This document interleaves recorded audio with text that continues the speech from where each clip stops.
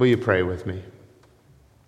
Gracious God, may the words of my mouth and the meditation of all our hearts together be acceptable in your sight, through Christ Jesus, our rock and our Redeemer. Amen. So Jesus had set his face toward Jerusalem.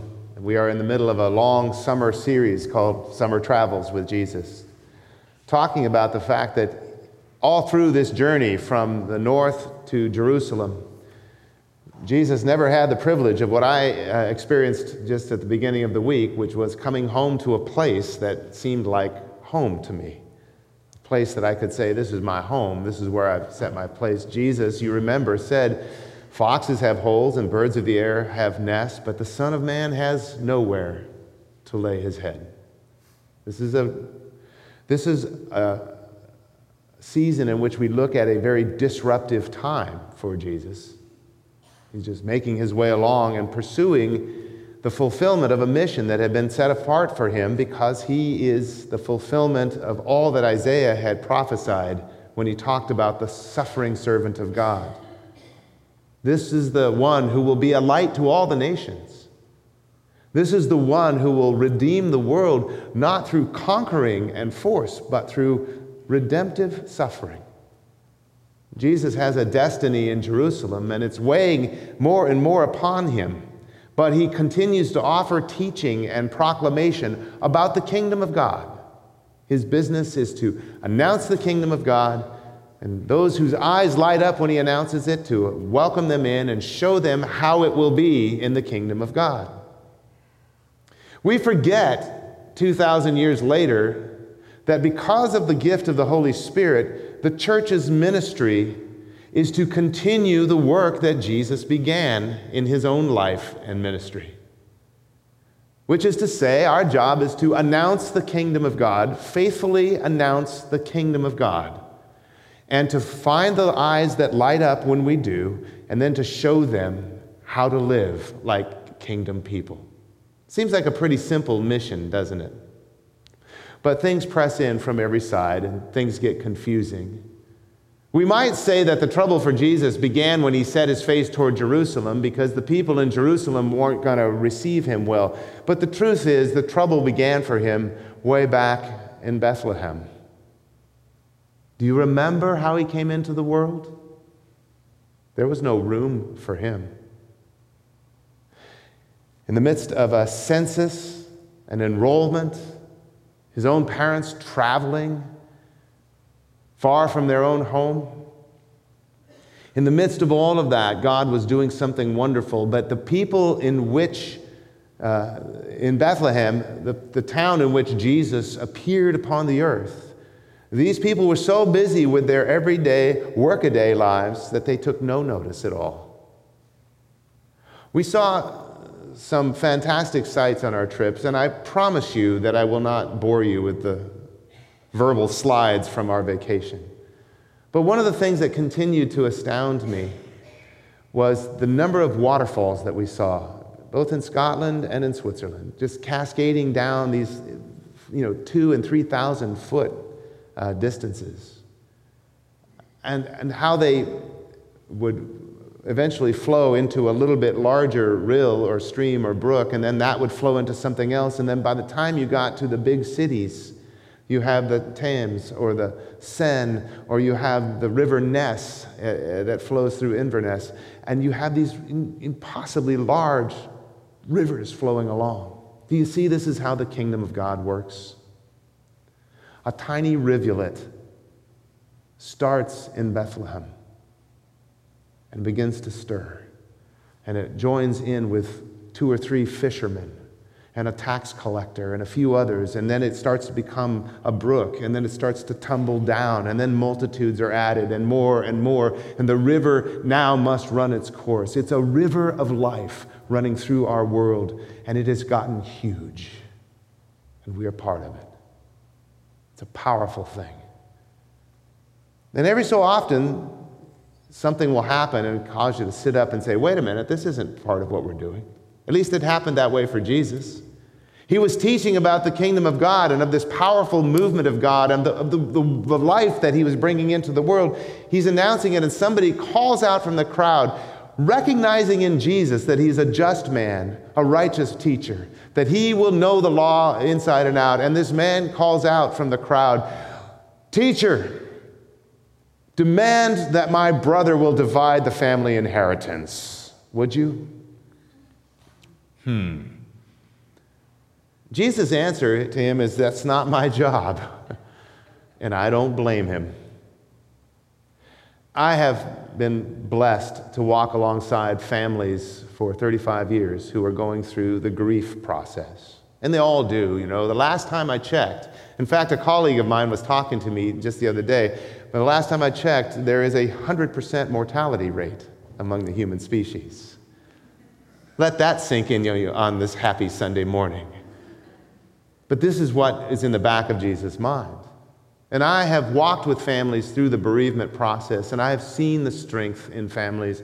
I've seen powerful moments when estranged people will come together and they will work it out, and they'll do it all for the sake of the one they loved, and they stand there and you see this immense strength pour forward. Then they go across the hall and they put a fork full of macaroni salad in their mouth.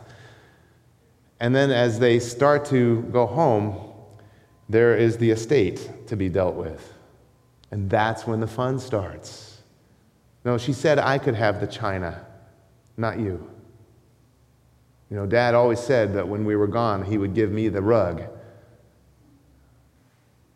What about this part of the estate? Didn't Mom and Dad help you there? Shouldn't some consideration be taken off for that if we're going to make things equitable?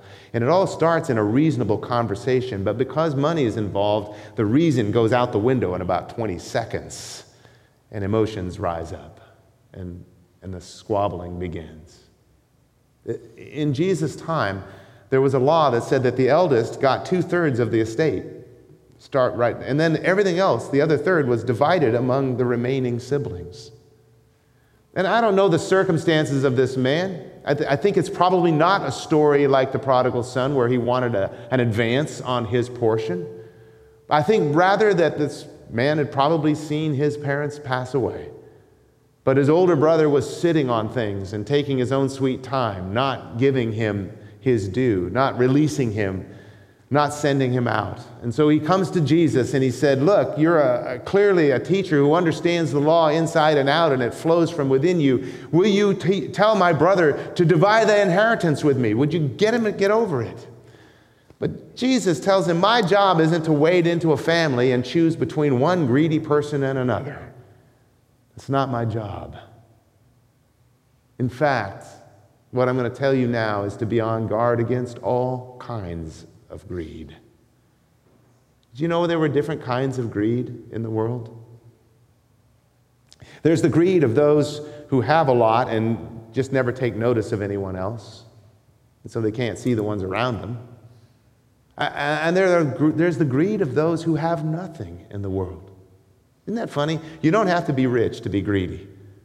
I've met some miserly people in my day, and some of them have no more than 2 nickels to rub together, but they're desperate for the day when they're going to have it all, and they treat the world like misers. So there's the greed that has and is unaware of how much they have. A lot of us fit into that. There's the one who has nothing and wants nothing more than to have.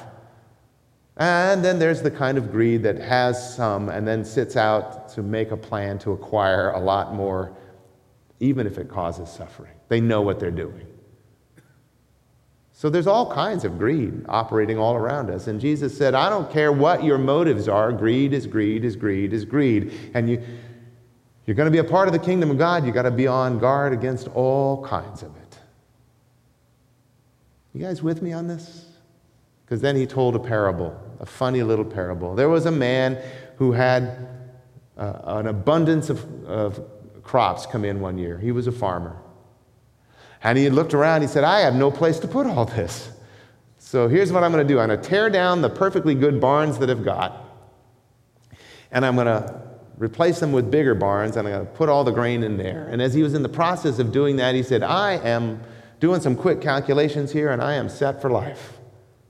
Now it's time for me, the hard worker, to sit back, relax, eat, drink, and be merry. And on that very night, says the parable that Jesus told, On that very night, God came to him and said, "You fool, this very night your life is required of you. Now who's going to get the fortune that you have amassed?" I want to be careful here and not make a bad guy out of this farmer. The wind and the waves and the rain and the soil and the sunlight all conspired to give him an abundance one day. He was just a farmer. It doesn't say that he created genetically engineered crops or that he laser planed his fields or that he put extra time in and put grow lights on at night and did all of this. He didn't do anything out of the ordinary. He was most likely a very hardworking, somewhat conservative and thrifty farmer. The kind of people you and I would meet every day driving up and down the freeways going on their way to work. He was just going about his business and life handed him a windfall. The problem isn't the way he grew his crops. The problem is, as you read the parable, he has nothing to say about anybody except one person. He talks to himself. He thinks about himself. He provides for himself. He plans for himself. And he has no thought of anyone else around him at all. And so, in the parable, Jesus says the Lord called the man a fool. And you can see why. Because when all we ever think, talk, and act about is ourselves, then the kingdom of God is never going to go any further than you or I can take ourselves. We're not worshiping God anymore. We're worshiping the self. If my vision only goes so far, then my kingdom will only go that far. If my steps can only go so far before I'm out of energy, then my experience of God's world will only go that far. And what Jesus is trying to say is that there's a huge, big world that God has created that is so much more than all of us, than any of us, so much more than me. Fool, he said. It's interesting to link greed with foolishness, isn't it? But to be greedy is to feed the self. And Jesus is about to preach a kingdom in which we rise up out of that foolishness and we take note of the people around us, all the people around us. And we welcome them and we have compassion toward them. And we do the God stuff toward them. We do it Jesus' way. This is what Jesus is trying to get across. And someone who is so absorbed in themselves that they can't see anyone else around them is never going to hear it. So Jesus said, be on guard. There are so many things that come to our life, and they're just things, but they weigh us down and they make us spiritually stupid. So let go of the things. Let go. Let them fly. And cling to God instead. It's a simple message, but it's so hard to do. Truth be known, those of us who are so caught up in self will find that we are just like that little town of Bethlehem in our hearts. We've crowded out God with so many things, so many worries, so many anxieties, so much stuff, that even if Jesus did stand at the door and knock, we couldn't get the door to open because all the stuff on the inside is pressing right up against the door. And there's no way to let him in. Oh, be on guard against all kinds of greed. Rise up above the foolishness and set our sights on the things of God.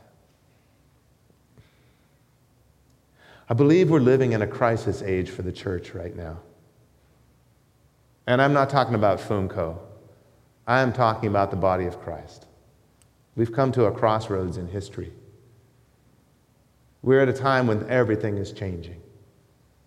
The church is going through a season in which it's not as popular as it used to be. People aren't flocking to our doors. People aren't waking up on Sunday morning and the first place they set out is to go to church, many of them. You are the exception. Do you know that? That you're an exception now? There are more people gathering in coffee houses and restaurants than gather in places like this.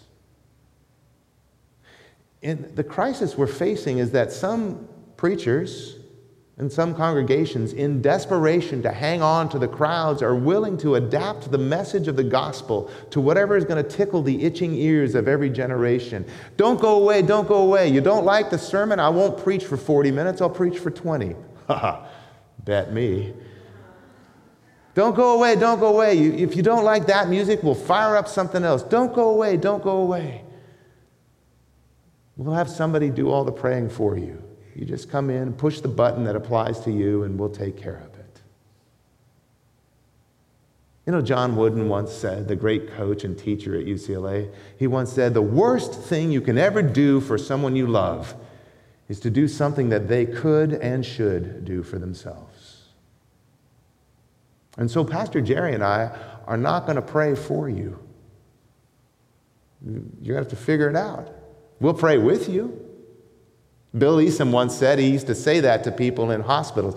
Preacher, will you pray for me? And he would say, no, but I'll pray with you. Well, I don't know how to pray. And he'd say, can you say help? Bill Eason wasn't a very compassionate fellow, but he was right. How do we get stronger but to exercise our legs and our arms? How do we get our prayer life stronger but to exercise it? Our job as preachers is to announce the kingdom. Your job is to step in along with us and to exercise our faith, to rise into kingdom stuff. And I hear people talking and responding to things like the news in the week the news that take place this week. You know, shooting after shooting after shooting. And the answers I'm hearing from people who want to call themselves Christian are causing me to scratch my head. If you can defend what you're saying with Scripture, I'll listen to you all day long. If you have reasoned it out and it makes sense to you, and you can make a passionate case for what you feel about things like guns and other things, then I'll listen to you. But the number of people who walk into churches these days, having already made up their mind about everything, and they hold the pastor's sermon up and say, he said something I don't like there, he said something I didn't like there, and so I'm going to disagree and I'm going to walk out. Well, I'm sorry. But at the end of this passage, the man, that Jesus spoke with was a little bit disappointed, except that he was offered the kingdom of God. We need to make sure that as Christians, when we respond to the news of the day, that we are responding with the Word of God and with the Christian heart. We need to bring the heart of Jesus to the forefront. Jesus, who died and in his death blessed the people who were killing him. That's the standard, my friends. Not retribution, not punishment, not singling out this or that person and saying they don't belong here. Come to me, all who are heavy laden and are carrying heavy burdens, and I will give you rest. Not come to me, all who come from certain parts of the world. Not come to me, all who have a certain tint to their skin, or a certain lifestyle in which you live, or a certain way of being in the world. Come to me, all who labor and are heavy laden. I met with some good Christian friends yesterday, and one of them was asking, what are you preaching about tomorrow? I said the parable about the guy who built the barns and then had to give up his life that night. And we started talking and talked a lot about stewardship and talked a lot about money, and got uncomfortable in a few places, as it does for all of us when we talk about money. But at the end of the day, I said, when I have cash in my pocket, I always understand that it belongs to Jesus and I'm just doing his work. And so when a beggar asks me for something, I give it to him. And my friend said, well, what if he just goes out and buys a drink? And I said, well, that's between him and God. That's between him and God. My job is to do the part that God calls me to do. And I've got to be a steward of God's resources. And so I give. Judy and I were in London. We were just taking a walk, and we were finishing our walk and almost to the hotel, and we stopped by a little store to get some piece of fruit to eat for dessert that night. And there was a man laying there on the sidewalk, and he just held out his hand, and I had no cash. And so I walked into the store, and as I walked by, he said, "You can't even see me sitting here?" And I came out a few minutes later, and I dropped a 2-pound coin in his hand. And he looked up at me, and he said, with tears in his eyes, "I am so sorry. I was so sorry I was short with you just a minute ago." I said, "I had no cash. I had nothing I could give you." His name is Anthony. He has no toes on his left foot. And he really can't get around. Somebody drops him off, and he begs all day long. Would you pray for Anthony today sometime? Just think about him.